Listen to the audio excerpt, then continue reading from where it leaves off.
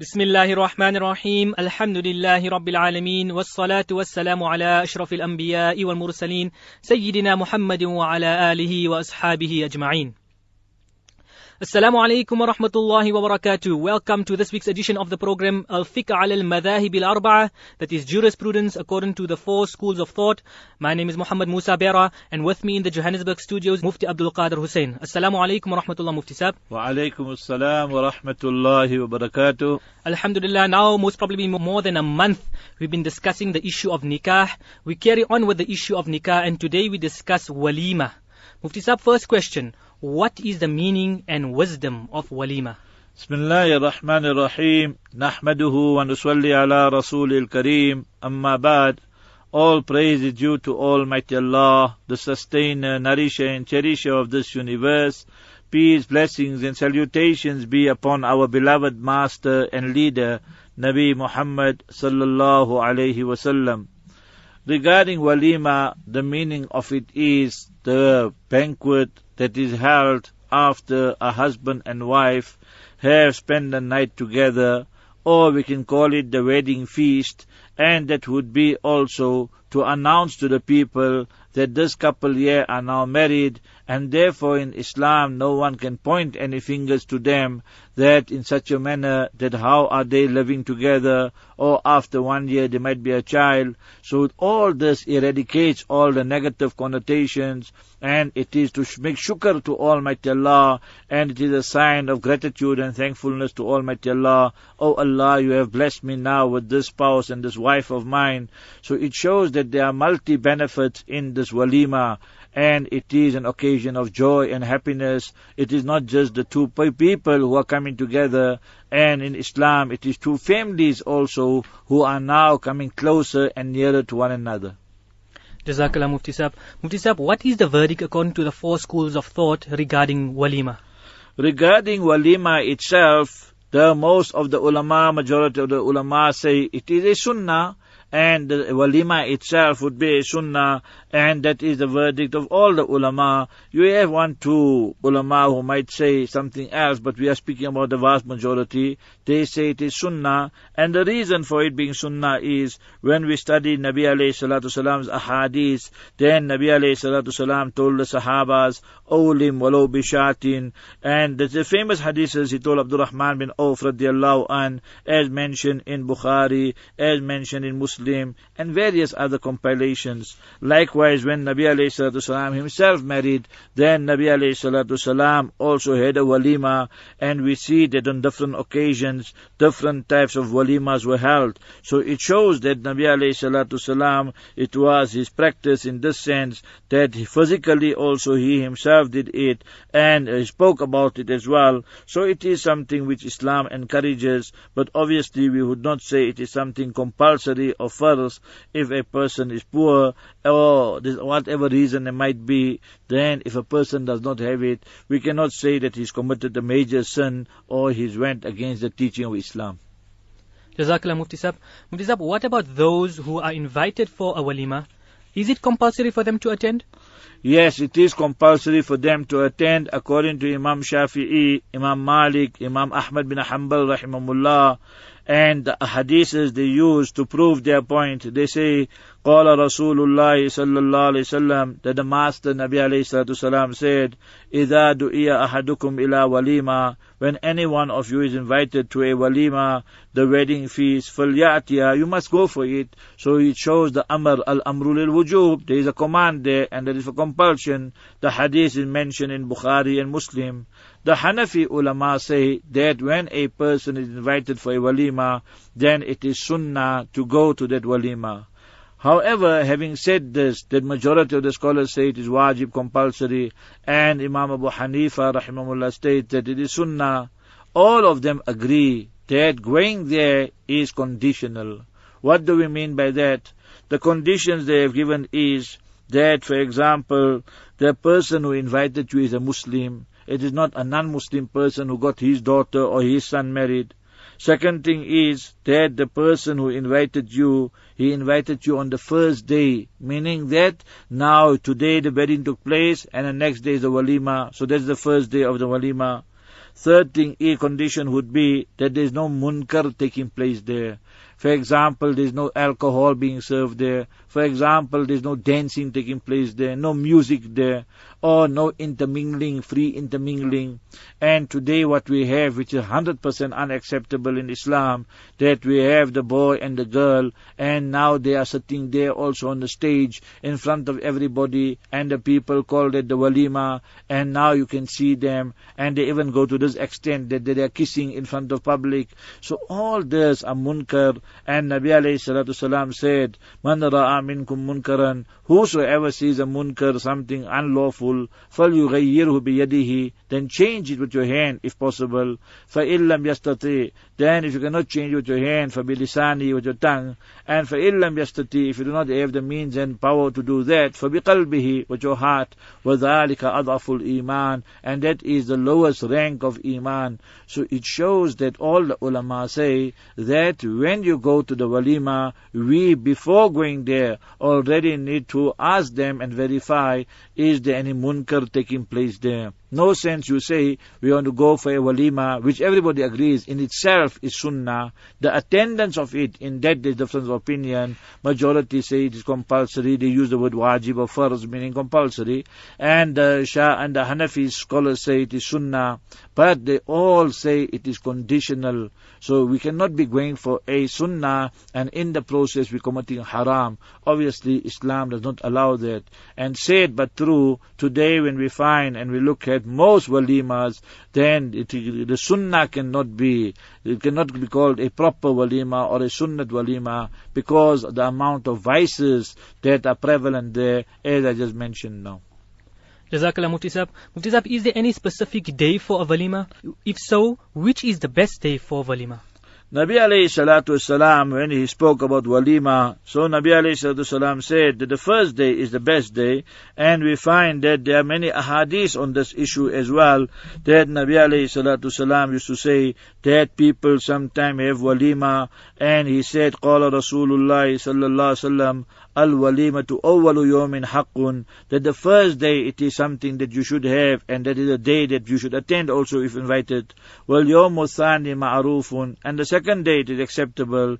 Wal thalith, and when you have it the third day, sum'a wa riya, you just want to make the people speak about it, meaning it must reach their ears. Sum'a has to do with the ears, wa riya, and to impress the people, their eyes. So this hadith is mentioned by Imam Ahmad and Imam Abu Dawood and their respective compilations. So it shows that the first day would be the best day. So if the nikah took place today, then the next day that would be the best day for it. And for some reason or the other you cannot have it, that person got married far, so it took them 1-2 days to come, then the second day you can have it. So today, for example, the person got married, and tomorrow you cannot have the walima, then the next day. So that is acceptable, and wathani ma'ruf. But to have it on the third day and again inviting the same people or other people, this is just showing off, and this is just to, ostentation, what we call, that you want to just make a name for yourself. So this is what we all need to do and be very careful about it, and beg Almighty Allah Azza wa Jalla that we cannot be practicing on a sunnah where the intention itself is polluted or contaminated. So what we need to do is practice the sunnah and in the proper manner without letting any haram or anything which is against the sunnah occur in the process. Jazakallah Mufti Sahib. What about the walima and nikah on the same day? Can one have the walima and the same day as the nikah? Yes, the ulama say that also is possible and permissible as well. Let's say, for example, the nikah is 11 o'clock in the morning, and now you want to have the walima at about 2 o'clock or 1:30 or sometime in the afternoon. So what you need to do is to circumvent the problem and to solve the problem. We will say that after the nikah, the husband now and the wife should go into khalwa. Khalwa means they go into privacy. They have their 10, 15, 20 minutes, which they all were looking forward to. And it's not something that you have to tell the people that now this couple after nikah will be going to that room. You can keep it a private affair. So they have their own privacy. They are in isolation, and they can be kissing and smooching and touching one another or whatever. And all after that, now in the afternoon, for example, that you have the walima, so that will be considered as a walima as well. However, the best is to have it the next day, so that is the best. But sometime because of transport, sometime because of convenience, people want to have it the same day. So our ruling and verdict would be it is permissible, provided that, and this would be considered like a condition, that the husband and wife have spent some time in privacy, in isolation, and they covered up, for all the moments they were dreaming of, and, that in that 15-20 minutes, and then after that you can have the walima, so it will be considered as permissible and acceptable. Jazakallah Mufti Sahib.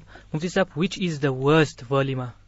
Nabi alayhi salatu wasalam, this is the beauty of Islam, that we are taught all the positives as well as the negatives.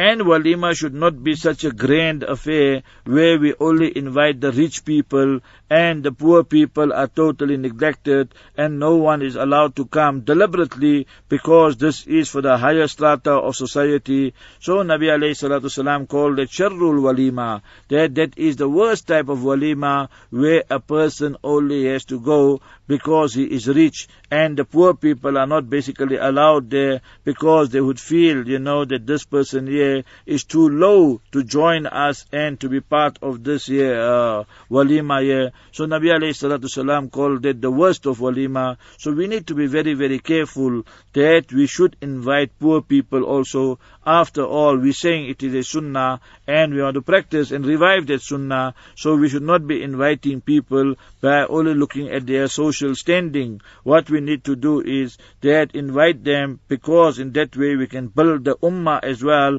and we can consolidate the ummah. So therefore, if you look at the words of Nabi alayhi salatu salam, he called it sharrul walima, that tud'a ilayha al-aghniya, that only the rich people are invited there and the fuqara and the poor people are not invited. So that is something definitely unacceptable in Islam. So to all those people who are going to have walimas, our appeal would be that you should ensure that you do invite some poor people as well, and in that way our intention can also be rectified, and that is that we are practicing on the sunnah, and it is not just to keep the elite and the rich and affluent, and we are to bring about some form of apartheid or segregation in Islam. Jazakallah Mufti Sahib. Speaking about invitations, what are some of the occasions one should invite others? Yes, Islam is a complete and comprehensive code of life, and Islam does not only say that walima, there are other occasions, some are sunnah, some are mustahab, some are permissible, that we invite people. In fact, the ulama have written books on this, and people have written it in poetry form. So what we will do is just mention each one of them. There are 10 in total. So we will just mention the name and give you the definition of it, and all 10 of them are permissible, acceptable. Some are permissible, some are mustahab, highly encouraged, some are sunnah, the practices of Nabi alayhi salatu wasalam. So one was walima, as we mentioned, and one is aqiqah. Now when the wife gives birth, so we say that today, for example, she gave birth, and then you count 7 days. So today, for example, is Thursday, then we would say that next week Wednesday is the 7th day. If the wife gave birth on a Sunday, then we will say Saturday is the 7th day. If she gave birth on a Tuesday, then we will say Monday is the 7th day. So aqiqah, where you slaughter 2 goats or 2 sheep for a boy, and 1 goat or 1 sheep for a girl. So that also we have discussed, or we will discuss it in our lectures. Then we have the other occasions. So 2 are already done, walima and aqiqah. And hidaq. Hidaq is when the child, now he starts speaking, he knows what is right and wrong, and he can distinguish between right and wrong. So that day is another special day and landmark in your life. So that day you invite some people, because now your child has reached that age of distinguishing between right and wrong. Another occasion is azira, And Azira is when you have your child circumcised, that boy of yours, that son of yours, when the circumcision took place. So then also you can invite people. So this would be permissible, it would be mustahab. So that is also another occasion. Then we have khursa. Khursa is when the day the child is born. So one is the akikah, that is after 7 days. But one is the day the birth took place. So you are so excited, there's an addition in the family. And we know during Nabi alayhi salatu salam's time, Abu Lahab was a kafir and the disbeliever, dispatched to hell. He set Suwayba free, and for that Almighty Allah is rewarding him, that the punishment is also decreased for him every Monday, as mentioned in Bukhari. So we are not saying that we must celebrate birthdays, no, far from that. We are saying shukran lillahi ta'ala, out of thanksgiving to Almighty Allah. Oh Allah, you have given us a wonderful bundle of joy and a present and gift, and that is this wonderful baby and child. So that is called, also we have a term for it called khursa. Then we have wakira. Wakira is that now you have moved into a new premises, a new house, a new shop, a new factory. So whatever it might be, so there also you have dawat and you invite people. So wonderful occasion. Then another one we have is called naqi'ah. Naqi'ah would be now a person went for umrah, he went for hajj, or he went for business. They went overseas, for example, or they went somewhere far in the same country. And now when they arrive, qudumul ghaib, qudumul musafir, they arrive safely from their journey. So in a case like that, we would say that that also is acceptable and mustahab. Thereafter we have ma'aduba. We are just friends, and now sometime we want to have our social gatherings, we want to enhance our friendship, so we just invite you. So ma'aduba. Ma'aduba would be an invitation without any specific reason. So we call that a ma'aduba. So you invite that person there for that. Then you have wadima. Wadima is now there is death in the family. Obviously it is an occasion of sadness and grief. Now we should not burden that family for the people who are coming from far and for that household themselves. You, the neighbors, should organize the food already and then send to them. So look at the beauty of Islam. When Ja'far radiallahu ta'ala anhu's martyrdom, the news came, Nabi alayhi salam addressed the people of Medina, Isna'u ta'aman li ahli Ja'far, that you, the people of Medina, organize food and make food for the family of Ja'far radiallahu an. Now that is known as wadima. And then we have another one as well, and that is, nowadays your person, he takes his wife. Some are COD, that the day the nikah takes place, same time they take their wife. And some are lay-by, that they get married today and they take their wife after 3 months, 6 months, for example, because the girl must still learn how to cook, or she's still studying, or whatever the case might be. So that is known as that shundukhiya. Shundukhiya is that when you take physical possession of your wife, so that would be another example. So on that day, you have also a food or a meal. So that's all wonderful occasions in Islam where it is acceptable or permissible or sunnah. It just depends which one we're speaking about, or mustahab and desirable to call and invite people. Obviously the conditions would be there that we mentioned previously. Jazakallah Mufti Sahib. If you just join us, the program is called Al-Fiqh al-Madhahib al-Arba'a, that is jurisprudence according to the 4 schools of thought. And today we're discussing walima. Mufti Sahib, where should the walima be held? Yes, the walima should be held by the boy's place, the husband's place. Now, for example, the boy came from one town, let's just say Durban, and the girl is from Johannesburg. So in a case like that, they should have it there in Durban. That would be the ideal place. Then they can have it in the boy's residence. Or if they feel that they are inviting more people, they can have it in a hall. But try to have it in such places where normally no vices take place. We should not have it in such a hall where we know that always there it is a place for fitna and vices, where they have bands and they have music and they have alcohol and everything, dancing goes. So although we would not say it's haram to have it in a place like that, but we will say it's something discouraged. Such a holy and sacred institution like nikah, and that now the wedding feast, walima, we are going there. So have it in such a place that whether it's a tent also behind your house, it's fine, that or marquee. So in that way it is better than going to places where all these vices normally take place. So we need to understand these issues as well.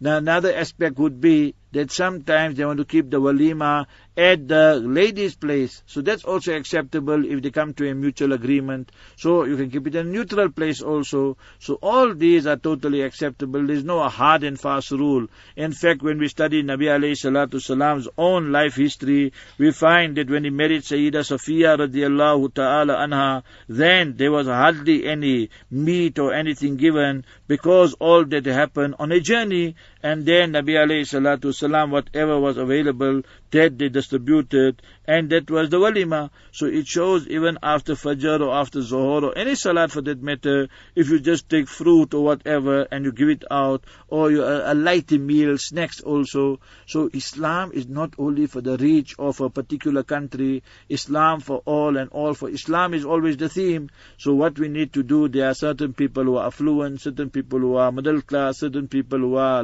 in the poor, and they cannot afford. So وَعَلَى الْمُوسِي قَدَرُهُ وَعَلَى الْمُقْتِرِ قَدَرُهُ. The rich person can spend according to his means, and the poor person can spend according to his means as well. Jazakallah Mufti Sahib. A question that comes up quite often: must consummation take place before the walima?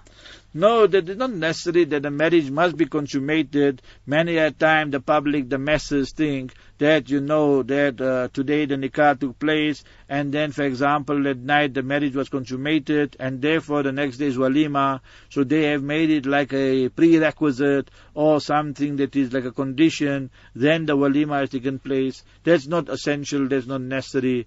And there's a lot of wisdom in this. Many a time the husband cannot consummate the marriage with his wife there because of the excessive pain, or she might be in a menses, or there might be other problems as well. So Islam says as long as they spend the night together or some time together and they were in their privacy, and next day you have the walima, that's fine. That is something secret. You don't have to go and mention people that that I broke the virginity of my wife, or I did this or did this. This is Islam. Certain things are sacred between husband and wife. Hunna libasul lakum wa antum libasul lahun. They, your wives, are your garments and you are their clothing. Clothing enhances our image. Clothing covers our faults. You are husband and wife. That's what you need to do. That you need to enhance one another, complement one another, and you need to cover and conceal one another's faults. And that is the wonderful simile which Almighty Allah has mentioned in the Noble Quran